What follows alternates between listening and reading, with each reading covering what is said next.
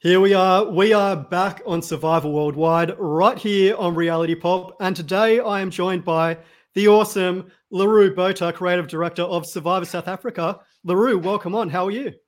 Hi, Riley. Thank you very much for the invite. And I'm doing really well and very happy to be here and excited to have a chat with you.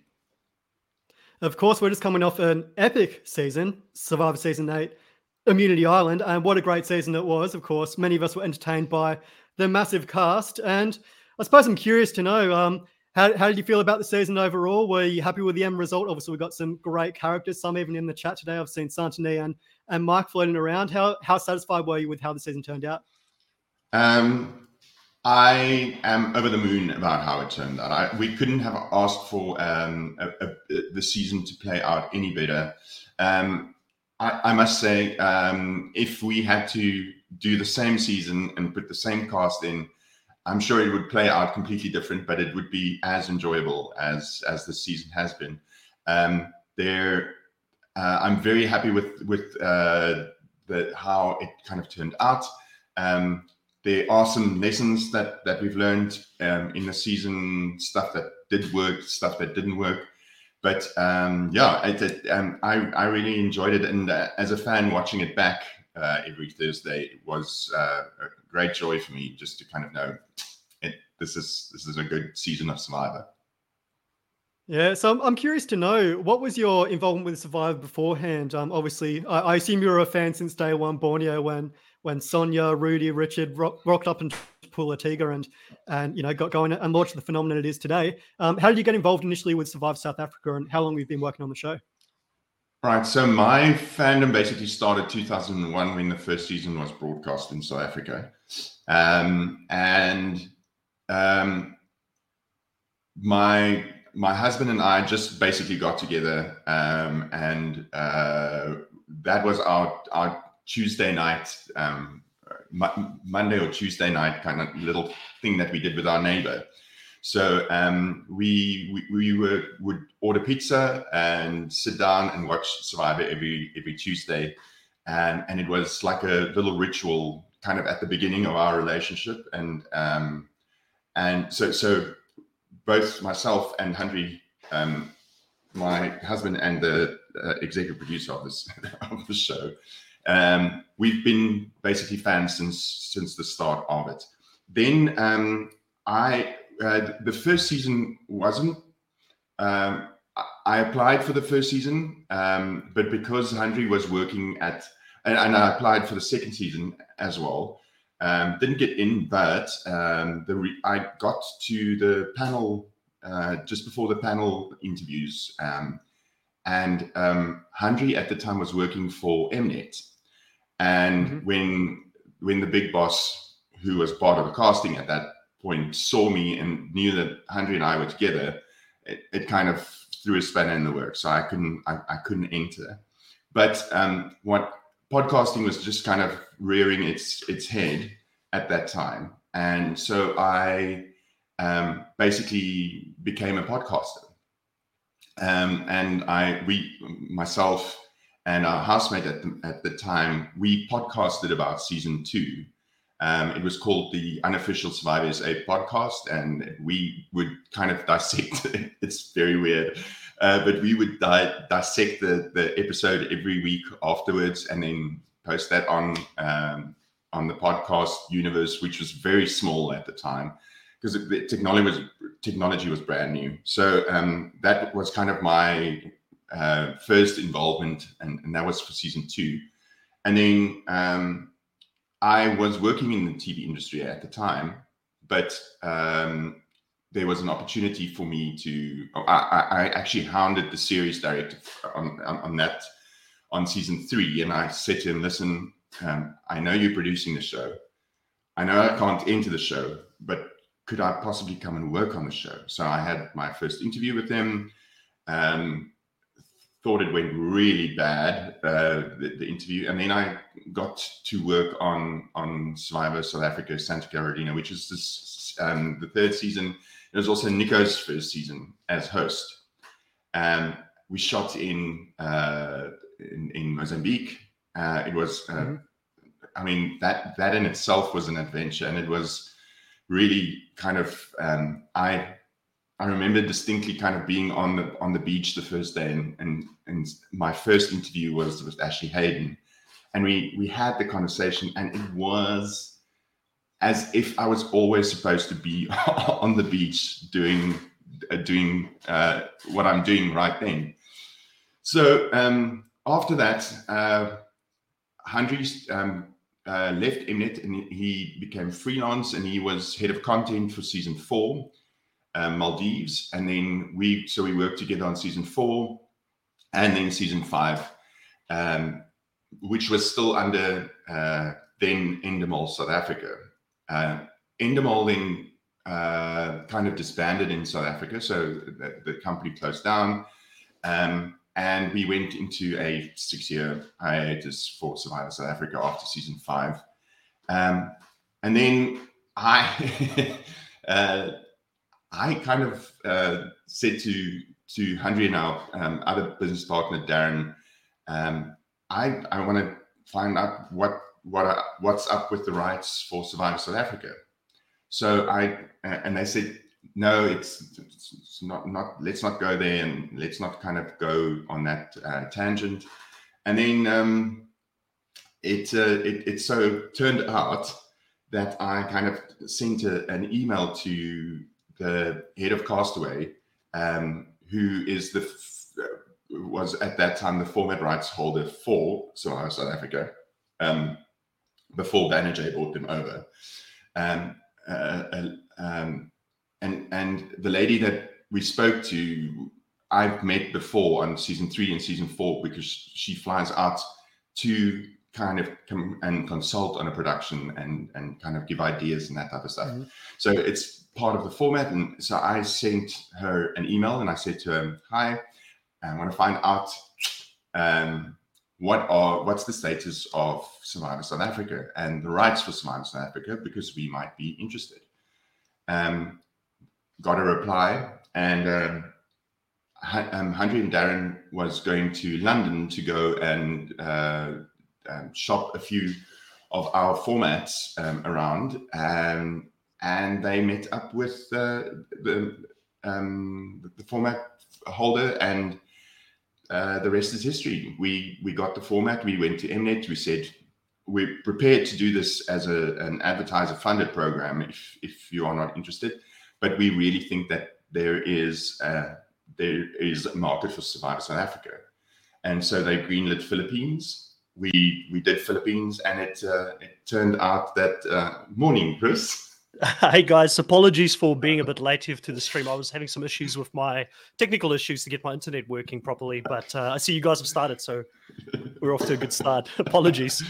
No worries. I was just telling the story about how we got involved in Survivor. So Henry and Darren went to London, and they met up with the format holders, and then we pitched it to Mnet, and said to them, we're willing to put our skin in the game and pay half the format fees. You guys come in on the other side, and they kind of agreed to that, and that's basically how we got to be the producers of Survivor South Africa. And Philippines happened, and then Island of Secrets happened, and then Immunity Island happened, and here we are at the end of Immunity Island, and very happy with how it's turning out. I know there's a lot of people who are going to ask about season 9. I'm sorry, I can't say anything yet. We are still waiting for the green light on it. But I suppose the hashtag "when not if" is back in play for this one. So yeah. And we got our fingers and toes crossed. So let's just hope that Survivor comes back for season 9 there. Obviously, Survivor South Africa Philippines really almost coincided with a renaissance for international Survivor, obviously with Australian Survivor booming and Survivor South Africa. Lots of global viewers. I know myself in Australia, obviously, I started watching around Survivor South Africa Philippines. And I know a lot of other fans as well, probably some in the chat as well from all over the world, New Zealand, the United States, getting involved. how cool is it to see Survivor South Africa get all this attention from around the world? It's very cool. The fact that we are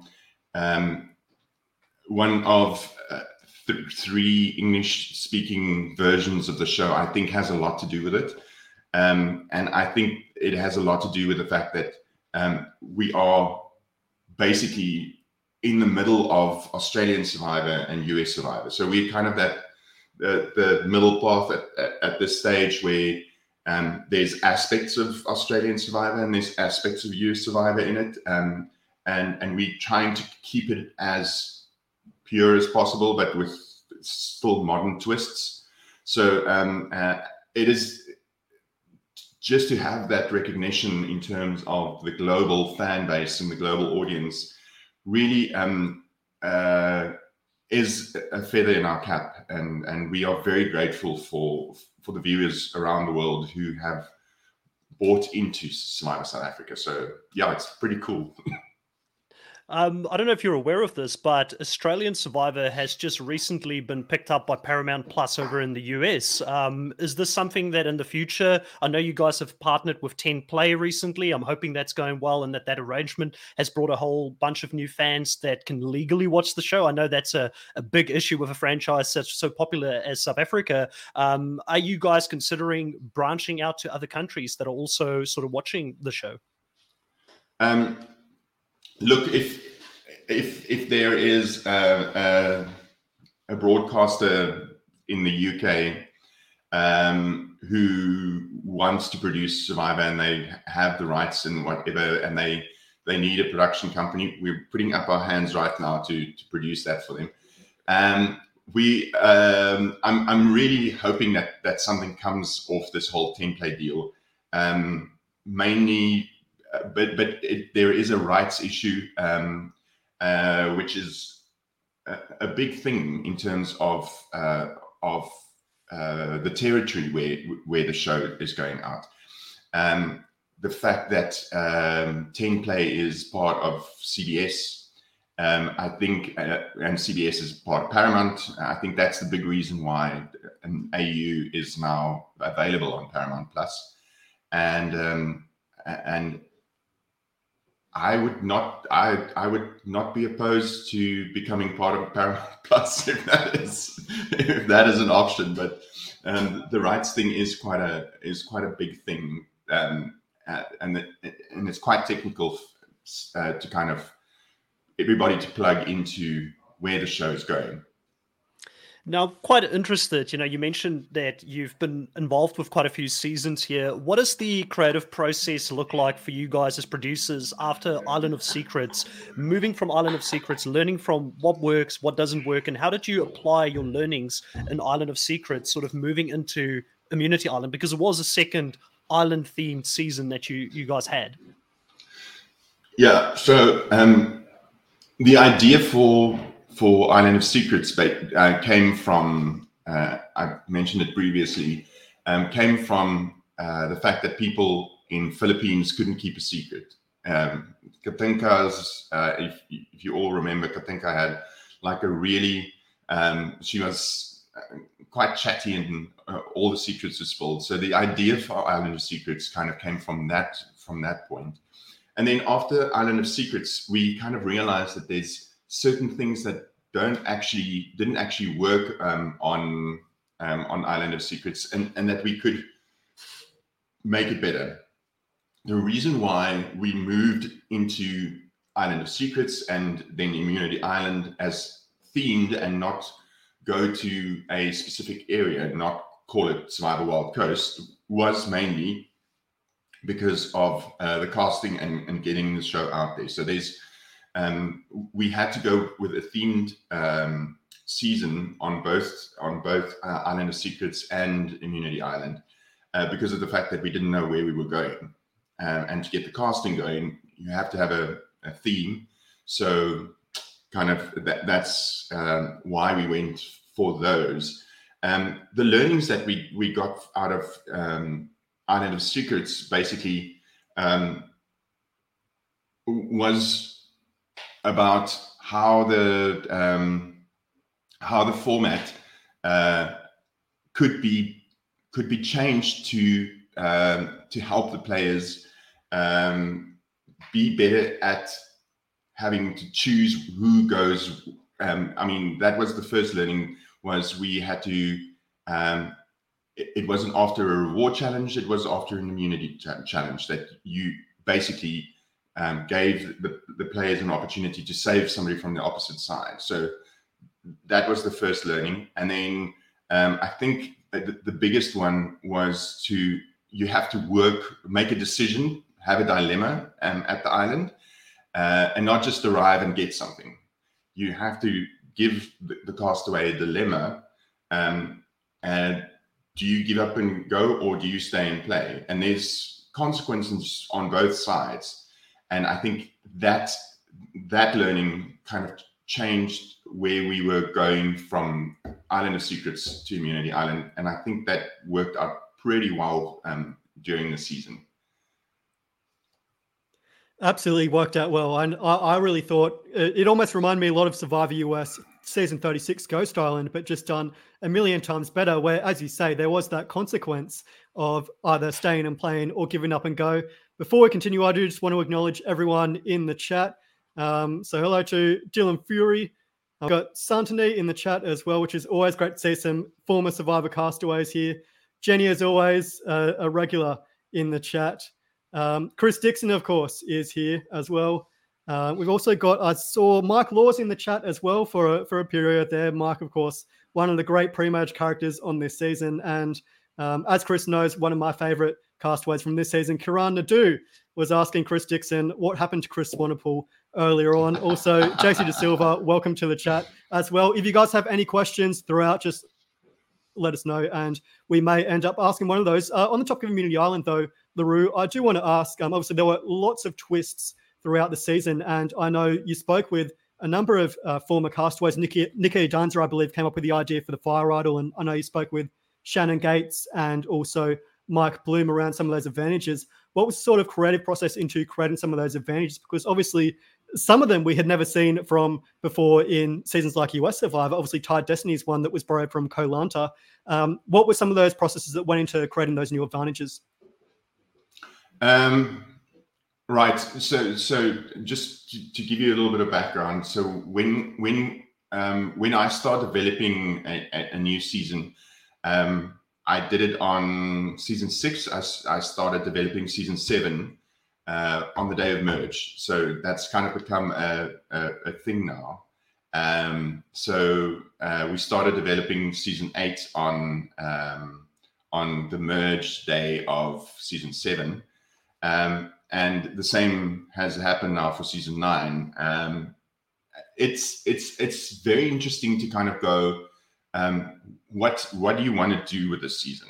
Where do you want to take the franchise, and what are some of the things that you can incorporate that will make the show better, or make the show pop a little bit more, or be an interesting thing that people haven't seen before.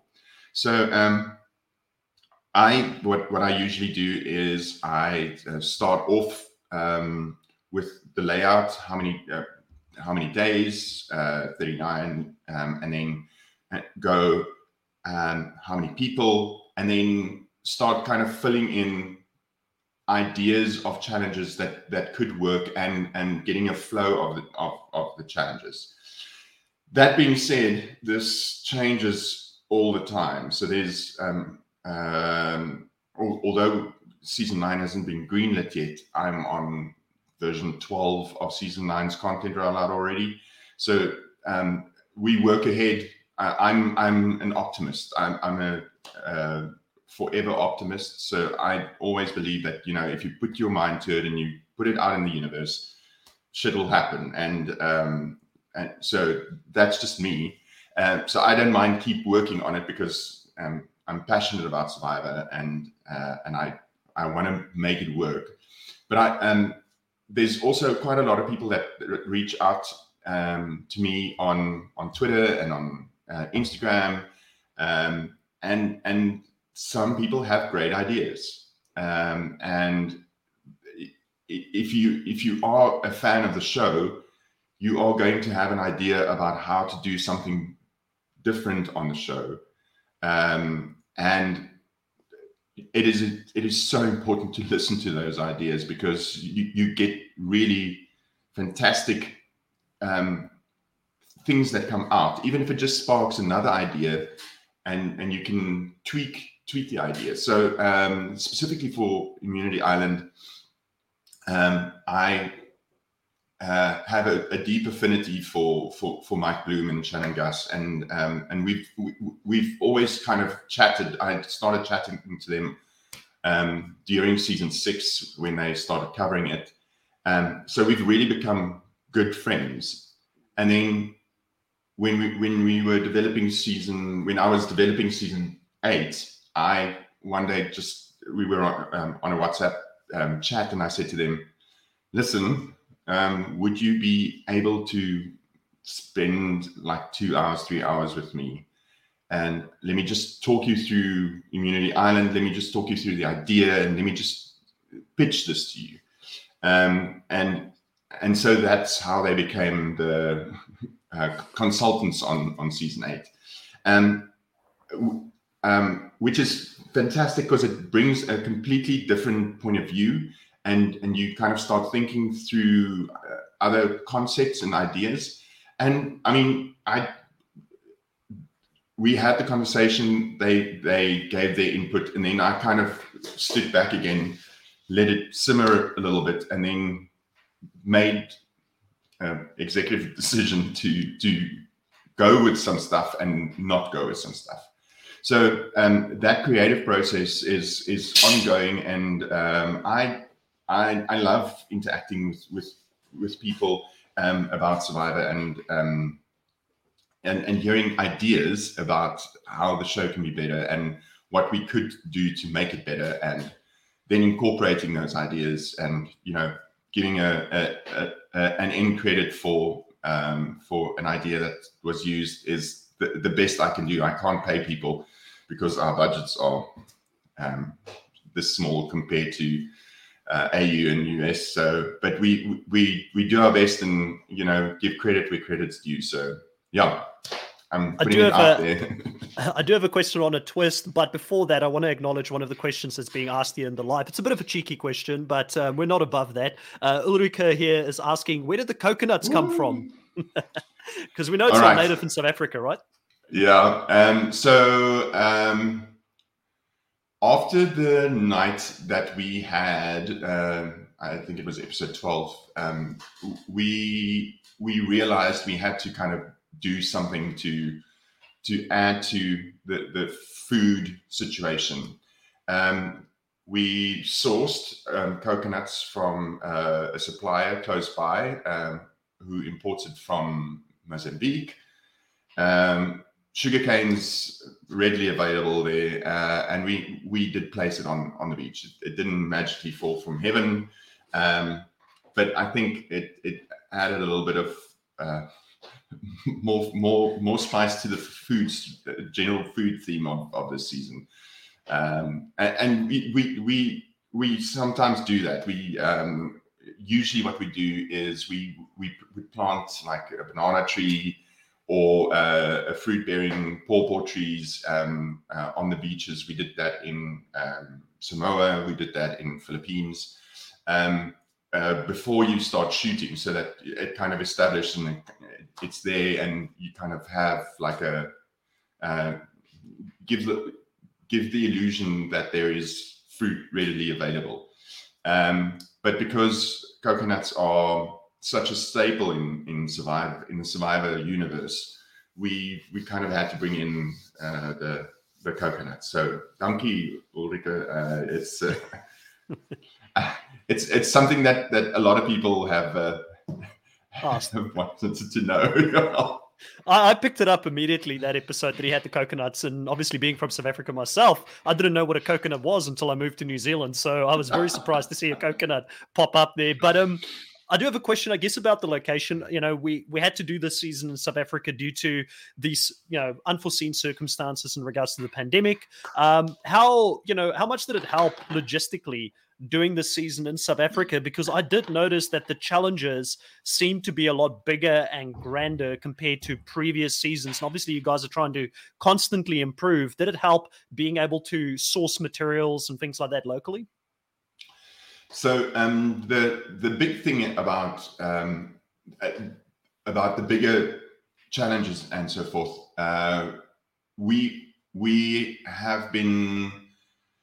we're always kind of pushing to go a little bit bigger every season. So specifically with this one, we had that big build, and that was an intentional decision on our side to go a little bit bigger. The fact that we were in SA didn't detract from that. We had always planned to go bigger on that, but because of the pandemic, the way that we had to shoot was so much different from previous seasons that we were in. We had obviously we had to bubble, basically form a COVID-free zone for the players to play without masks, for the crew to work in. So the players were quarantined for 12 days. They all had PCR tests before they started, then quarantined for 12 days. The crew was quarantined for 5 days, with all the crew getting PCR tests as well. And that formed basically a closed set bubble for the crew to start working in. But in that bubble, we had pods that you have to work in. So you had a content pod, you had a camera and audio pod, you had art department pod, internal, and then an external art department pod. Like for instance, if I had to go and so I usually go and check all the games and check all the puzzles and sometimes play them as well. So I had to mask up completely, gloves and all that type of stuff if I handled some pieces on the puzzle. And the rest of the art department who was outside of the bubble had to basically leave the art department when I came in to come and test these things, because they were outside and I was inside. We had so many protocols that we had to follow, and it was, and that made it a little bit more difficult than previous seasons where you pop over the road in El Nido to the art department there, and everybody's kind of working, and you check all the idols and all the different kind of puzzles and stuff. And or when you were in Samoa, I'd take a run to the art department to go and test games, run back to the hotel. So there is a lot of that was missing this season. Also, we didn't have the skills that we had in the Philippines. The Philippines, the work, the local labor in the Philippines are phenomenal. They are craftsmen of note. The same goes for Samoa. So we didn't have that. So we had to employ more South African crew to fill in that skilled, specifically in our department, skilled people who can create these beautiful things. So the crew was bigger in the Wild Coast than it was the South African crew, specifically bigger in the Wild Coast, all South Africans, than it was in Samoa and in the Philippines. How it changed though was we were all in the hotel. We had one wing of the hotel. We had to walk out. We had a separate dining area. The bar, we had a separate bar, but we could only go to the bar in pods. So Monday, Tuesday, Thursday, Monday, Wednesday, Friday would be our department and content, and then Tuesday, Thursday, Saturday would be. So it was that kind of juggling that was going to happen, and then the nice thing about shooting in South Africa was the fact that you could order from your favorite online shop and it got delivered to the hotel, and there were ways and means that made it a little bit easier for the crew to kind of stay in touch with family, get stuff to their hotel room that otherwise in other spots you would need to go to town or that type of stuff. Yeah, you just ordered online and stuff got delivered to your hotel room, and that was great. But the logistics behind the season was challenging. I can imagine. I do have a follow-up question here. Obviously, the logistics being in South Africa, like you said, there was a lot of challenges. There were a lot of people in the online community that noticed that the Castaways had windbreakers and raincoats this season. Can you talk a little bit to why that was necessary to give that to them on this season compared to a season that is out somewhere in the islands? Okay. That was a call from our medical team. The drop in temperature from on the Wild Coast specifically, we shot November, December, which is just getting into the high summer on the Wild Coast, and but the drop of temperature during the night, specifically in rainy season where we were in, was not the same as it was in, say, Samoa or in the Philippines. When the temperature drops in the Philippines or in Samoa, it drops by 5 degrees. So you still have, and the rain is cooler, but it's still a warmish rain that falls there. Where on the Wild Coast, it's thunderstorms and lightning, and it's very, very frightening. And it really, the temperature drops like that. So from a medical point of view, the medical teams, the doctors said to us, we need to allow them to have some sort of protection specifically for nighttime. Otherwise, hypothermia was a real thing on the season. So I hope that kind of everybody calms down about the listen, as someone that has been to Fiji and Samoa, because it's just around the corner here from me in New Zealand, I can tell you that the humidity there is different to in South Africa when it gets cold. So that's more for the fans out there that thought that there were double standards. But I do think that's why we probably have never seen a colder season in the US as well, to be honest. Some people have asked for it. The big thing is Survivor in its how it used to be before COVID was you want to see people take off their shirts and run around in their underwear. That is part of the thing, because I don't want to call it salacious, because it's more kind of a voyeurish type of vibe to it, but that they are basically stripped of everything that they have. And that was part of, and I say was because it is changing.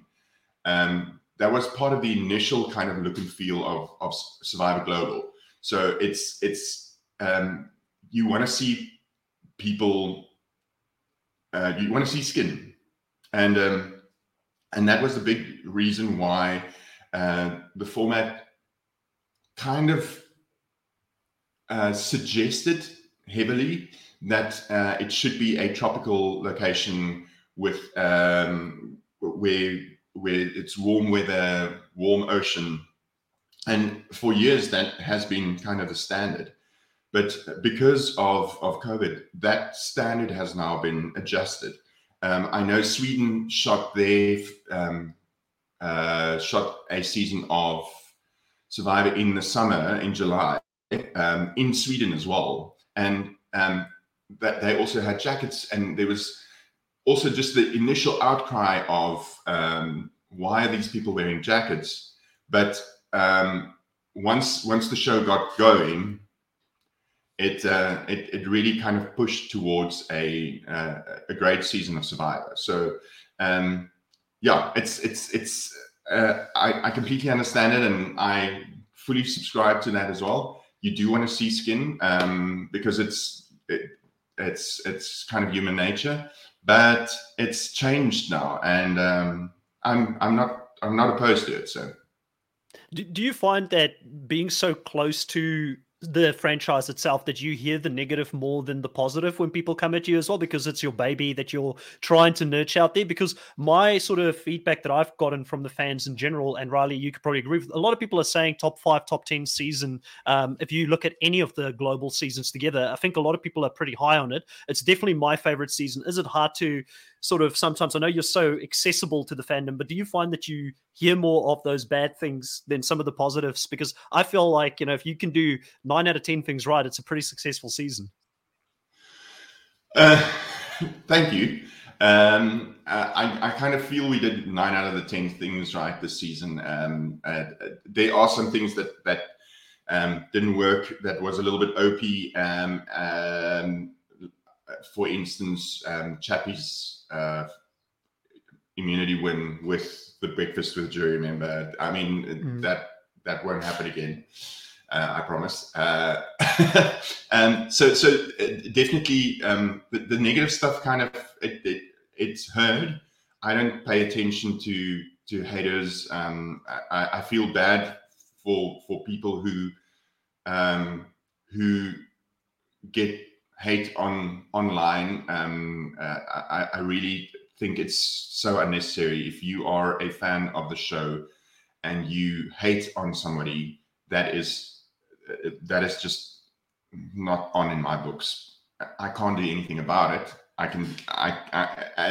can say, please remember that this is a game and people are playing this game, and you cannot be nasty to them, even if you have big feelings about them. But I mean, next to kind of, I don't want to get into an argument with somebody online about jackets. Honestly, life's too short for that. If you feel that strong about it, then go and do something about it. I mean, but so I do listen. I do take it in. I do understand that there are people who I don't know how big are you on. My dad always says opinions are like arseholes. Everybody has one, so you kind of just have to go with it. And like Dylan says now in the comments, hashtag don't be a Lewis. It's as simple as that. Just be lucky. Thanks, Tristan. Now, positive opinions. Santini here in the chat has asked you, who is your favorite international Survivor player of all time? And I suppose in this context, it'll be maybe one from US and one from Australia. What's your favorite season? I suppose to add to Santini's question there, who is your favorite tie-dye wearing South African Survivor as well? I have a big affinity for Rick Devens. I was at the finale for Edge of Extinction in Los Angeles, and at the after party, one of the executive producers invited me, and so I went and met Rick there, and we ended up chatting the entire evening. I mean, there were a lot of other people there that I met as well, but he was just such a mensch, and I have a lot of love for Rick. He was actually planning to come to South Africa for the finale, so we had big plans. He was going to fly in, pandemic was going to be over, he'd come stay with me, and we could go out to wine farms and go to the finale, and all that type of stuff. And obviously that didn't happen. But so I have a lot of love for Mr. Devens. And then Australian Survivor, I really, it's a toss-up between Nick Iadanza and Harry Hills. both of them also superhumans, and I'm all about that superhuman life. So, and then obviously those are kind of, if you are putting a gun to my head to kind of go, okay, the favorite players, but I do have quite a lot of contact with other people as well, that kind of has popped up and said hello. Adam Klein, wonderful, and actually, I don't know if some of the castaways told you the story, but before the season started, I got a whole bunch of previous South African players and previous US players to send shoutouts, and it was like a 3-hour video that of just what they would say to themselves before they started playing, and all of the castaways watched this the day before they started playing. There was quite, like, I know Dino said to me the other day, I think that screwed him up because he was so amped after that he just wanted to play. So, a lot of them kind of jumped in and said, by all means, let me send you something. So I'm not gonna go for favorites on the South African cast, because I have a lot of favorites. That's fair, especially with your position. I just want to say #release the Leroux cut for the advice that these survivors gave to all of the players who went out there to go play the game. But Leroux, on a note sort of here with I saw a few questions here in regards to an all-star season, but I don't want to just ask you about an all-star season only. I want to run a few themes by you and ask you, how likely are we to see these themes within a South African franchise when we get to season 40? Because we're hoping that it's going to get there. So if you can say between likely, not likely, and maybe, you don't have to justify it. And I'm going to run a few themes by you. So blood versus water. Blood versus water. How likely or not likely or maybe? Likely. Okay. Fans versus favorites. Likely. All stars. Very likely. Okay, the next one I'm going to get Riley to say, because this is his idea. All right, I'll say all stars, battle of the seasons. So last 3 seasons, Philippines, Island of Secrets, and then also the latest one, Immunity Island, battle of the seasons. 6 versus 7 versus 8. Yes. I like the idea. I have a cast for that. It is in my head. I don't think the channel's going to go for it though. Fair enough. So I guess this kind of leads into a question that I saw here in the live, which is, would you consider bringing people back from season 1 to season 4, but let's add season 5 because we didn't add that in there, when you do an all-stars, or is it predominantly the ones that Afrikaans have been involved with that you would think about when doing an all-star season? Is it wide open?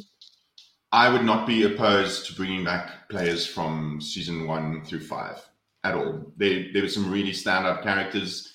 It would be a shame to not have some of those standout characters be in a returnee season.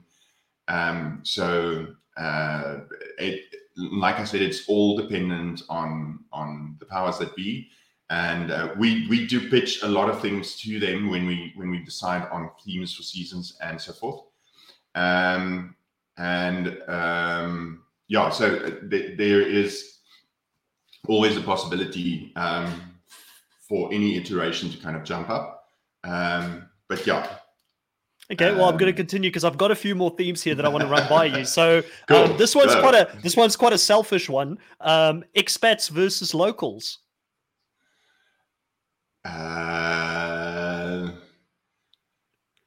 It's very difficult to cast, but likely, I want to say. Great. Okay. Yeah, I'll put it in the likely bracket. I like that. Okay, moving on to the next one here. David versus Goliath, or champions versus contenders. I guess they kind of fall in the same bracket. To be quite honest with you, that would be a newbie season. It wouldn't be a returning player season, but I would probably try and we would probably. So this is try if you've got 40 and- seasons, right? This is if you've got 40 seasons. Okay, I'm sure you can find a spot somewhere. Yeah, definitely. And then the last one here, one that I really like, but we've never really seen it on Survivor, is a rival season. Do you think that there would be space for a rival season on Survivor? Yeah, absolutely. There's if you look at the different seasons. I mean, take season 3 for example, where somebody like Ashley Hayden was dominant. She had the same amount of individual immunity wins as Chappie's had, which is phenomenal. I don't think Ashley will ever play again. I'm in contact with her, and I have asked her previously, but you never know. I mean, maybe one day. But her big rivalry was between her and Kaz. He hated her, and to put them in opposite tribes and see if they would work together would be phenomenal to see. So, I mean, like I said, I don't think Ashley would ever play again. I would love to have her back. I mean, I have so much respect for her as a player and as a human being. She's kind, she's generous, she's a phenomenal strategist. So I would not be opposed to it, but I don't think she would ever play. But rivals. If we're talking 40 seasons, absolutely.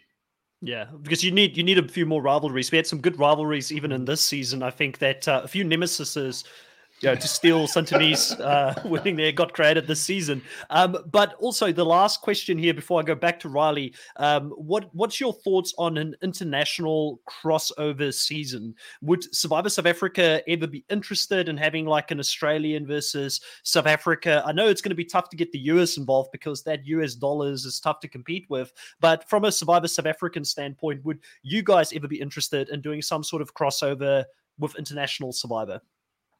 I likely. Great. All right, Riley, you go ahead. I got all my questions answered. That's me for the night. Fingers crossed. Well, I suppose Chris. I spent some time with a voice call the other night with some fans, and I said to them, and I'm going to say it to you guys as well. I have in my head Survivor South Africa planned for the next 4 seasons up until season 12, and it is always evolving and always. But I know exactly what I think Survivor South Africa needs for the next 4 seasons, and it is very exciting. And so in my head, the plan for the next 4 seasons is already in motion. Now, Chris sort of brought it up there with the US dollars, and obviously that would be a bit difficult to make work with Survivor South Africa and Australian Survivor being on a lower budget. I know Australian Survivor works with about a quarter of the US budget. How does your budget look like compared to Australian Survivor and Survivor US, and how do you sort of get around that and make the great challenges and the great production that you do? Okay, so if AU is a quarter of the US budget, we are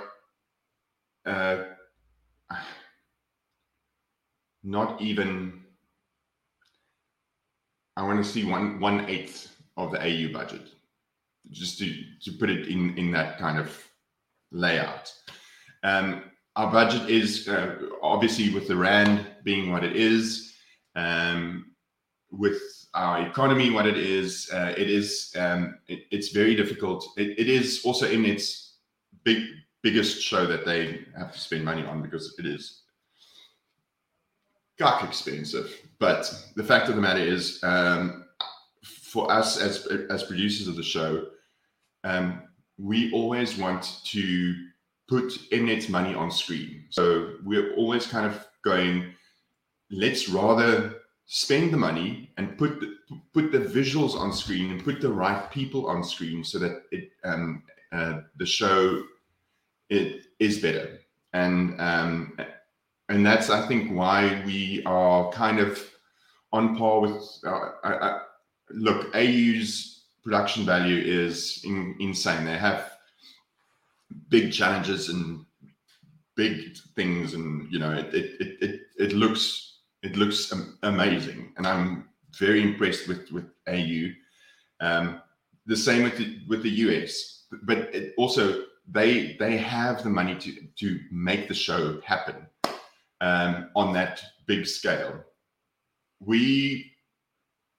I suppose it's like the Hamilton line. I'm just like my country, young, scrappy, and hungry, and we are hungry to make the show work, and we are hungry to make it look as amazing as possible, within the parameters of our budget. So yeah, it's a very difficult one for us to kind of manage, but we really do try to make it look fantastic. Yeah, it's a good question there by Dylan in the chat, because for me, when I look at the show and when I watch it, in all honesty, I don't say this just because you're on the live here with us today. I don't see the difference in the way that the camera work's done. I see a big difference in the way that it's edited and the way that the cast is on the show. If you could talk us a little bit through, and I don't know if that's your department or if you can give us a little bit more insights without giving the trade secrets away. It's kind of like the KFC recipe here at the moment. Only the Colonel knows, and the Colonel in this case is Lerubuta. I don't want him to give us all the secrets in regards to how brilliantly they put the Survivor South Africa and edit together, but can you talk us through the thought process when a season like this finishes?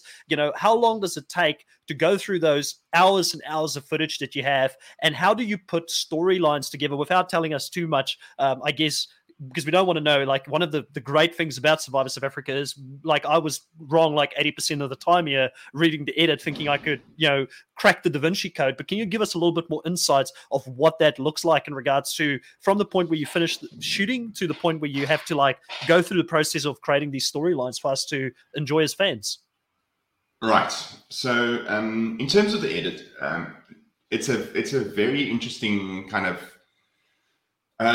part of the show, and I love being in the edit with Survivor. It is such a fun way of storytelling, and I think that's kind of where we are very lucky. Our editing team, compared to Australia, compared to the US, our editing team is tiny. It is literally 1, 2, 3, 4, 5, 6, 7 people in total, 8. So our lead story editor is a chap called Craig Blexley, who's worked on all 8 seasons of Survivor South Africa.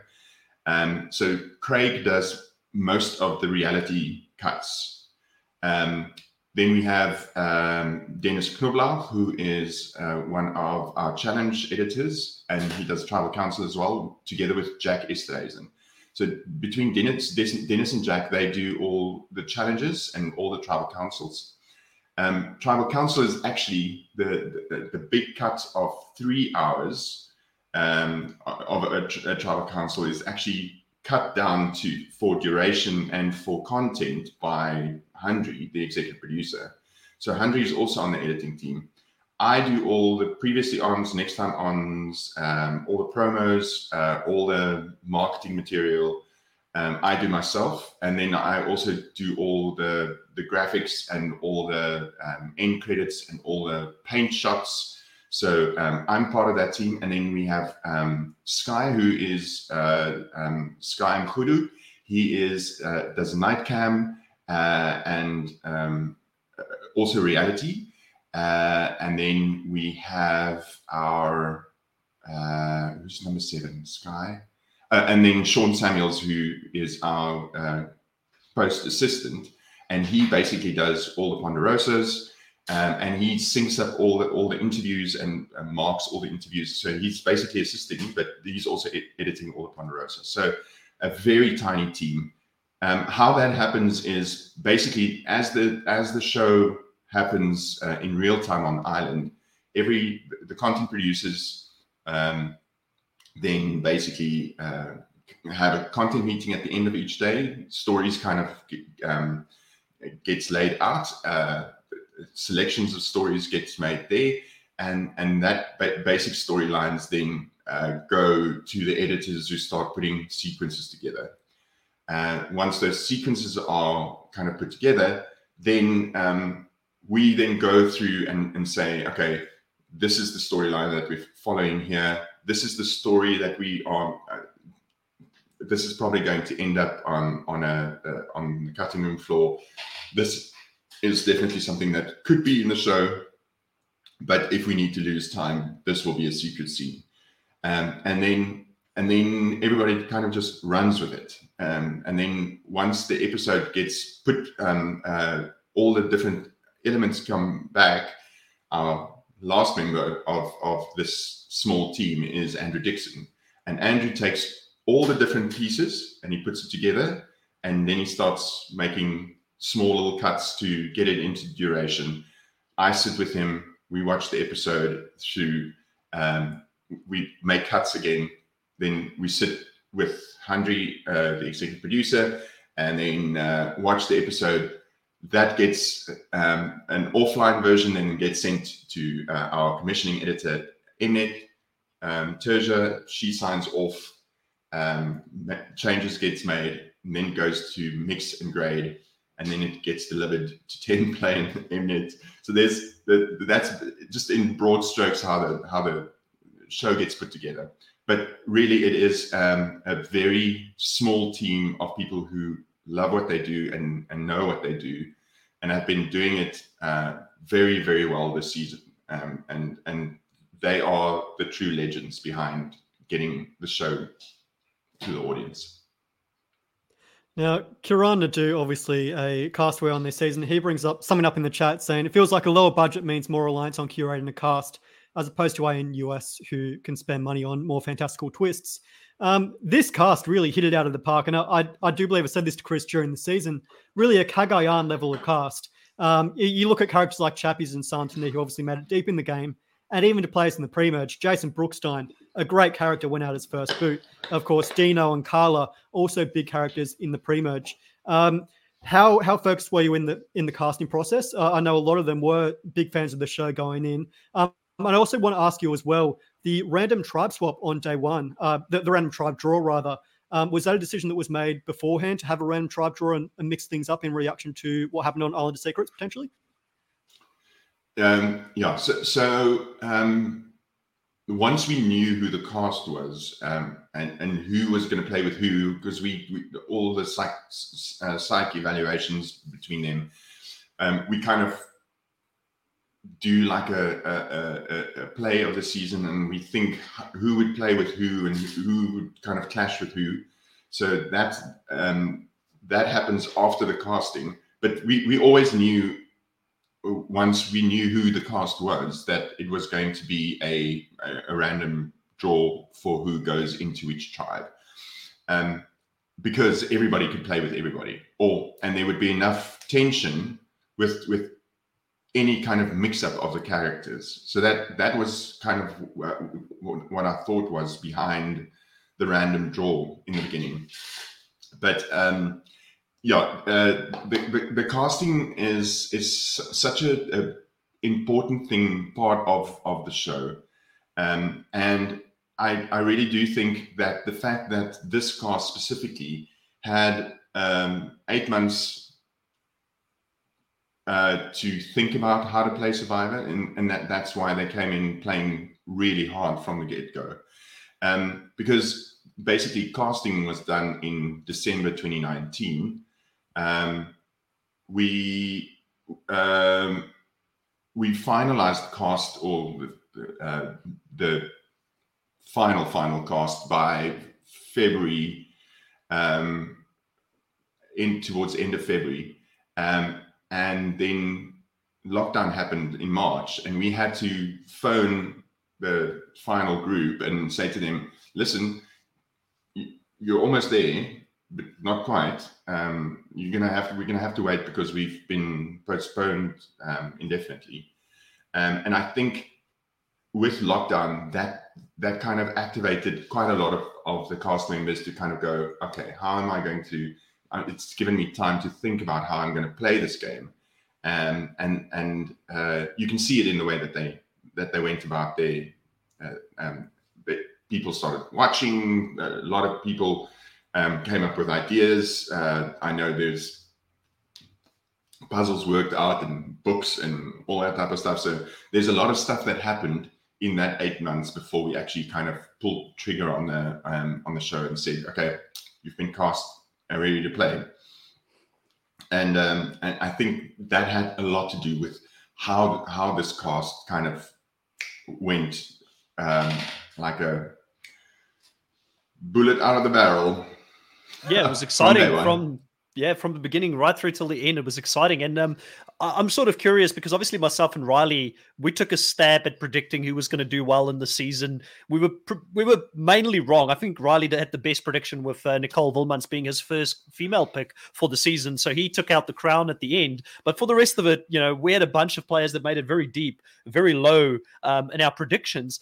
Do you guys, you've got a little bit more sort of backing there with psychometric tests and things like that. Do you guys have your own stab in the dark in regards to who you think is going to go deep and who sort of delivered on your expectations and who under-delivered for you, or who surprised you, I guess, this season of the cast that we had out there? With regards to favorites, I learned my lesson on the first season that I worked on season 3, because Ashley was my favorite working on the show from the start, and it's just incredible. And then she got screwed over in that final tribal council by people who don't actually know how the game is supposed to be played anyway. So from there on, I vowed never to make predictions about who, or put fan favorites in front. This is going to be this is my winner pick or something like that. It also feels a little bit more like I should be impartial about the who is going to play. With regards to this season, I mean, there are so many great players that have played this season that a whole bunch of them are in the chat as well. What surprised me was the fact that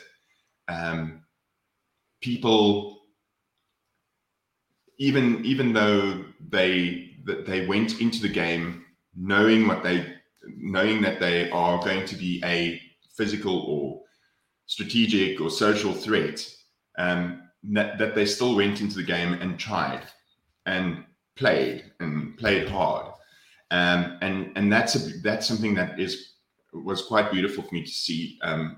After somebody gets voted out, the tribe buggers off back to camp, and then we bring the whole crew gathers on tribal council, and we bring back the contestants who was voted out, and every single one of them kind of teared up being in the presence when they get the applause with the crew coming in, and what is amazing is that each and every one of them left their heart on the playing field, and that's what you want. You want people to really play super hard and entertain and have showmanship and just give their all. And we got it in spades this season. Absolutely. Who is Dylan in the chat here saying you should be as neutral as Switzerland, and of course that is always wise advice. Don't want to give you favorites like Jeff with Boston Rob there. You mentioned Ashley Hayden and Gigi, obviously that final tribal council. How tight-lipped do you have to keep about the winner, and how many people actually know of the final result at the end of the day? Do you guys film alternate endings in Survivor South Africa? Or and how many people are actually privy to the result before the actual final reunion? So once we go for the vote in, we literally vacate the control room.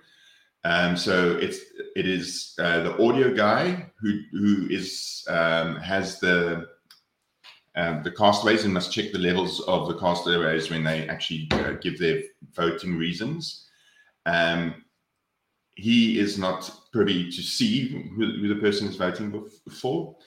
So he can't. He's in his little booth. The cameras are switched off, so he's literally just checking audio.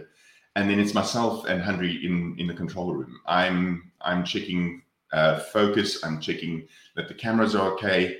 And then so nobody but us two knew who the winner was. Not even the editors. They only found out in the last week. So that also speaks to the beautiful moments that you see during the edit. And if you go, and I said it to somebody the other day as well, if you go and rewatch the entire season, knowing what you know now about the winner, spoiler alert, knowing what you know now about the winner, you'll see that there's a through storyline during the entire season and she's in every episode. She has at least one confessional. There's always a positive edit to her edit, and that speaks to us telling the story in such a way to be fair.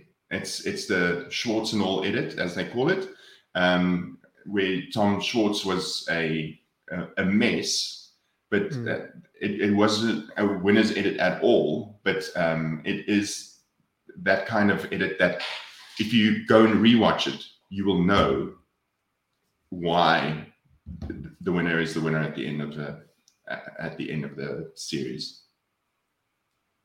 Yeah, I mean, for me, I was shocked, and I think a few of us compared this edit a little bit to Tom Schwartz, but I am keen on rewatching it with specifically that in mind, because that's one of the things as a diehard Survivor fan. I like watching a season over and over to look for those hints, the little Easter eggs that were placed throughout the show. So you've got me hooked, and I think it's good for rewatchability, because I'll be jumping back on 10 Play and giving it another watch. So hopefully that'll help you guys as well.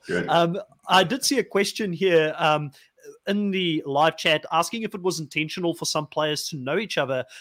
It came out that a few players didn't really know each other closely, but they knew of each other, or they went to the same university, or they were in the same sports club. How difficult is it in a country such as South Africa? Because obviously, the US has got 300 million people. South Africa is about 50 or 60 million, so it's a lot smaller country. How difficult is it to try and cast people who don't know each other? And do you guys sort of find out about it as the show's happening, and you're like, I didn't realize these two may have had a connection that they're bringing into the game? The big thing about that in terms of casting is has a lot to do with the broadcaster. So Mnet 101 is a premium service in South Africa. So it's 1,000 Rand a month for Mnet 101. Which is a lot of money, and not a lot of people can actually afford the premium bouquet. So if you look then at casting from Mnet, your casting call goes out on Mnet 101. It also goes out on the other Mnet channels, which is in the lower tier bouquet. But most of the people who enter Survivor is from the premium bouquet, which has, I'm not completely sure about the amount of people, but in the region of 150,000 subscribers. So the pool is already very small. And then you are looking at a higher LSM in terms of the people who are actually subscribed to it and who are actually entering Survivor. So that pool becomes smaller. So it's not just the 70 million South Africans, it's now 150, of which only 3,500 people, 4,000 people would enter. And therein lies the little thing.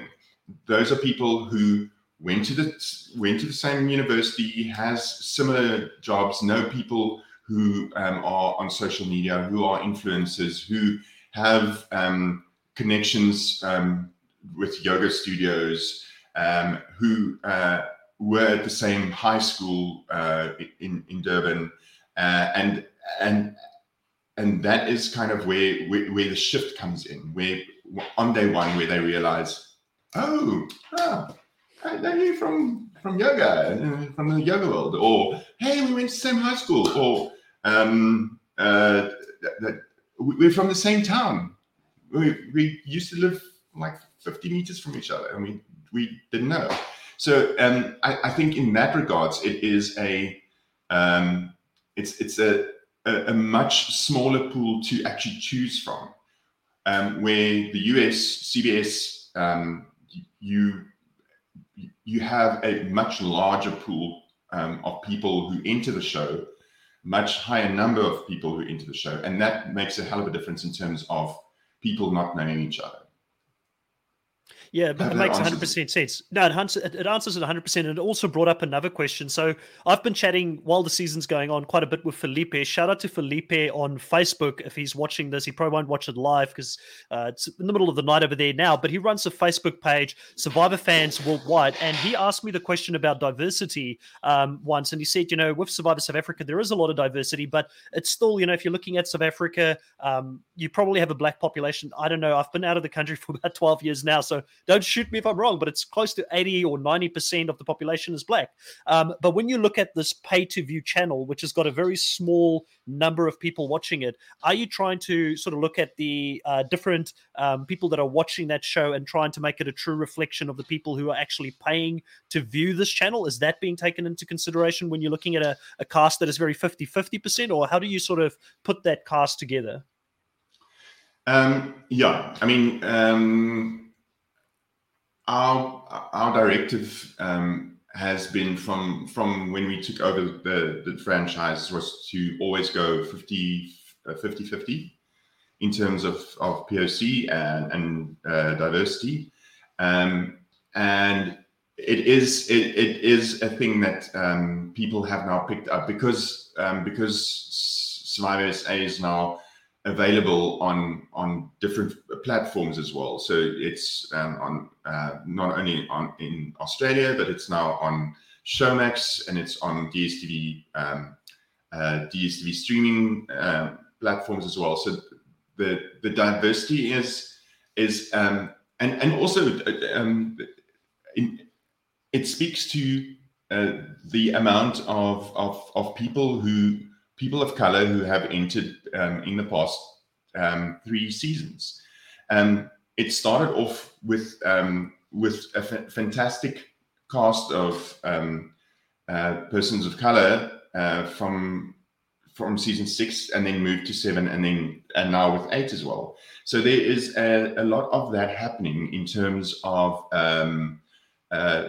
a shift in terms of representation, to make it more representative of where South Africa is as a country and where South Africa is in terms of diversity and what is being portrayed on screen. If you are going to call it Survivor South Africa, then let it be a closer representation to what the representation in South Africa is. It has a lot to do with the channel, though. It has a lot to do with who is watching Mnet 101, and that is changing. It's and we are open for the change, and we are open to go with it. So let's see what happens. I'm curious to know, Leroux, because you're probably more in the know about the actual TV ratings numbers than we are over here. How is the show performing compared to previous seasons in terms of demographics? Obviously, I know it's on a subscription-based channel, so you're not getting as many views as you would be on the free-to-air normal satellite. But how have things been going with demographics, ratings, time slots, all that? The ratings for this season has been good. Compared to 6 and 7, it is pretty much on par, and that bodes well for us for future seasons. I think because the landscape is changing, they are taking a lot of other things into consideration in terms of ratings now. So the SVOD system in South Africa is picking up. So there's people are binging it a little bit more. They're waiting a little bit longer for people to catch up on the show, to add that to the ratings. People's viewing habits have changed in the past year specifically.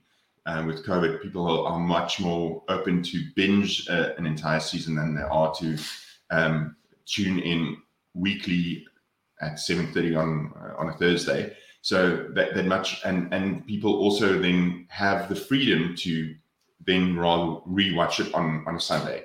So, but with all that being said, the channel's very happy with how the show performed this season. So yeah, that makes us happy. That's great. So we've got a question here from Dylan, and he asks if you need Mnet to apply for the show. And I guess the other question here is, what would be the easiest way for people to find out when they can start applying for the next season of Survivor? You don't need Mnet to apply for the show. And if you follow Mnet on Facebook or on Instagram or on Twitter, they will always kind of post that. And if you are following other Survivor contestants, previous Survivor contestants, you'll know very soon when the show is casting. So yeah, you don't need to have the premium subscription to be on the show. You just need to be a South African citizen.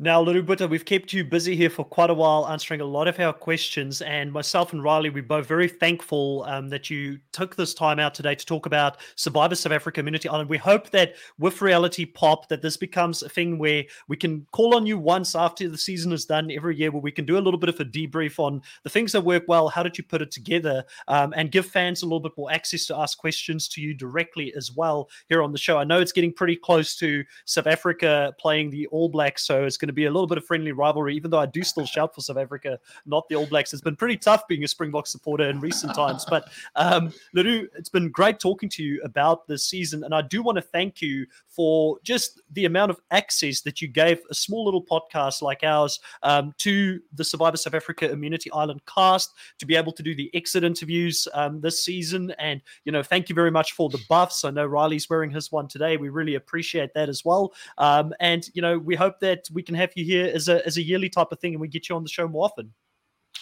Thanks very much, Chris, Riley. I really appreciate it, and I really appreciate what you guys have been doing for the show.